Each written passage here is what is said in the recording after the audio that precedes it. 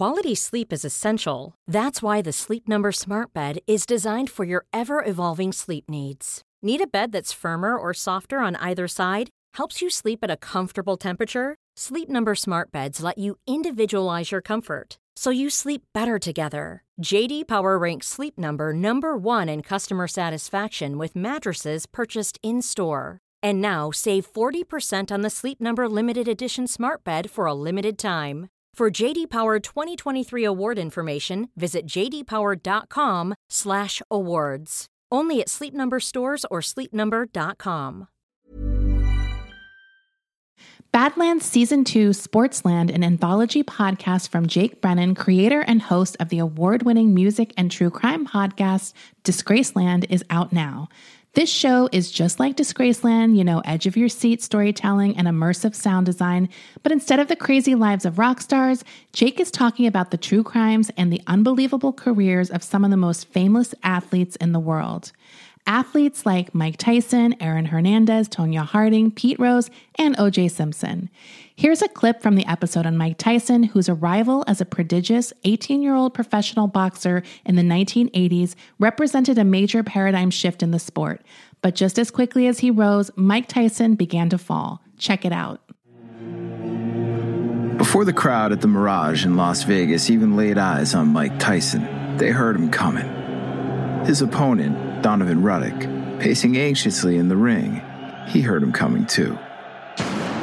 Public Enemy's Welcome to the Terror Dome thundered from the House PA.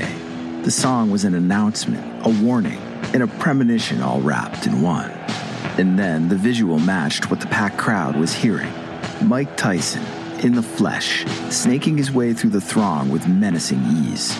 He was flanked by a posse in black shirts, sunglasses, and black caps that read, "Tyson Rules." Mike wasn't wearing a shirt. He had no fancy satin robe, no corporate logos. Just a white towel with a hole cut in the middle so that he could wear it like a shirt. It looked like something he found on the floor of the dressing room backstage.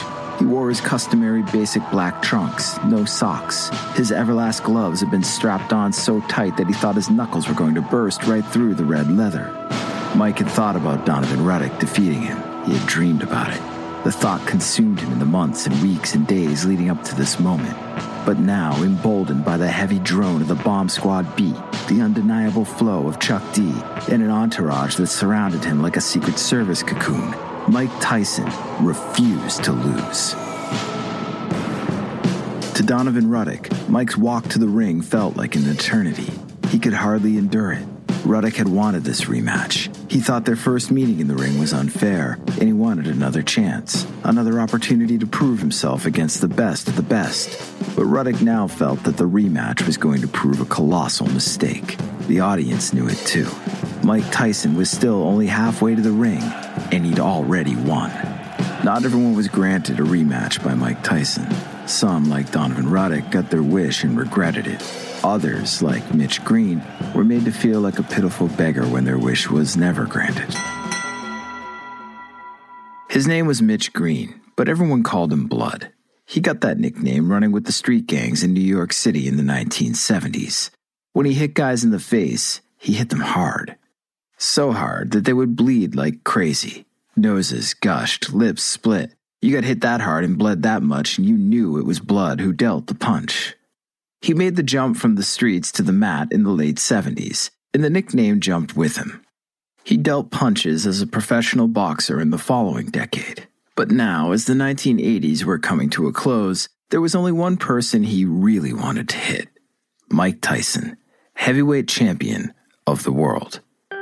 Mike had beaten Blood in 10 rounds back in '86, unanimous decision. Despite the loss, Blood felt that he and Mike were mortal enemies. Blood wanted a rematch, another shot. But Mike always blew him off, the way a cocky heavyweight champion blows off anyone he's beaten. And then Blood got word that Mike Tyson just happened to be in his neighborhood, Harlem, over at Dapper Dan's, an all-night boutique with a client list that included hustlers, drug kingpins, and prize fighters. It was around 5 a.m., and Mike Tyson was shopping. An $850 white leather jacket. Its stitching read, "Don't believe the hype," on the back. No need to worry about that. Blood didn't believe the hype for 1 second. August 1988. Blood was waiting for Mike Tyson when he walked through the front door of Dapper Dan's and stepped out onto 125th Street. The neighborhood had yet to wake up. Blood asked Mike what the fuck he was doing in his hood and why the hell he wouldn't fight him again. Mike answered quickly. He wouldn't meet Blood in the ring, but he'd meet him here, now. Mike popped Blood twice in the head with his fist. The first punch knocked Blood down. Blood got back up. The second punch knocked him down again. Mike didn't wait for him to get up a second time. Mike was running down 125th Street, headed towards his car. Mike got the car started, but before he could drive off, he heard the sound of twisted metal directly outside. It was Blood. He'd ripped the rearview mirror from the driver's side and was screaming at Mike. And when he got tired of screaming at Mike, he screamed loud enough for all of Harlem to hear. He screamed a lot of things, but they all boiled down to, Mike Tyson, you're a pussy. And that was it. No one disrespected the heavyweight champ. Mike opened the car door and stepped out, and before Blood had a chance to wind up, Mike had him on the ground again. Mike reached down and grabbed Blood by his hair, pulled his head up, and then sank a deadly right hook directly into his eye. Mike heard Blood's nose crack, and he felt his own fist split in two. He was pretty sure he had fractured his hand on the spot. Blood hit the pavement, face down. He didn't move. Mike wondered if maybe he'd killed him. Fuck. Maybe Blood was dead. Mike didn't want to find out. He jumped back in his car. Within seconds, he was gone. All right, everybody, you just heard the opening scene. Flexibility is great. That's why there's yoga. Flexibility for your insurance coverage is great too. That's why there's United Healthcare Insurance Plans. Underwritten by Golden Rule Insurance Company, United Healthcare Insurance Plans offer flexible, budget-friendly coverage for medical, vision, dental, and more. One of these plans may be right for you if you're, say, between jobs, coming off your parents' plan, turning a side hustle into a full hustle, or even missed open enrollment. Want more flexibility? Find out more about United Healthcare Insurance Plans at uh1.com. From the premiere episode of Badlands, Season 2 Sportsland, hosted by me, Jake Brennan. If you want to hear the rest of the episode, along with other episodes on the shocking rise and fall of athletes like Oscar Pistorius, Tanya Harding, Evel Knievel, Aaron Hernandez, O.J. Simpson, and more, you can do so every Wednesday wherever you get your podcasts, or you can binge the entire season right now, exclusively on Amazon Music. Welcome to Badlands, where bad just got worse.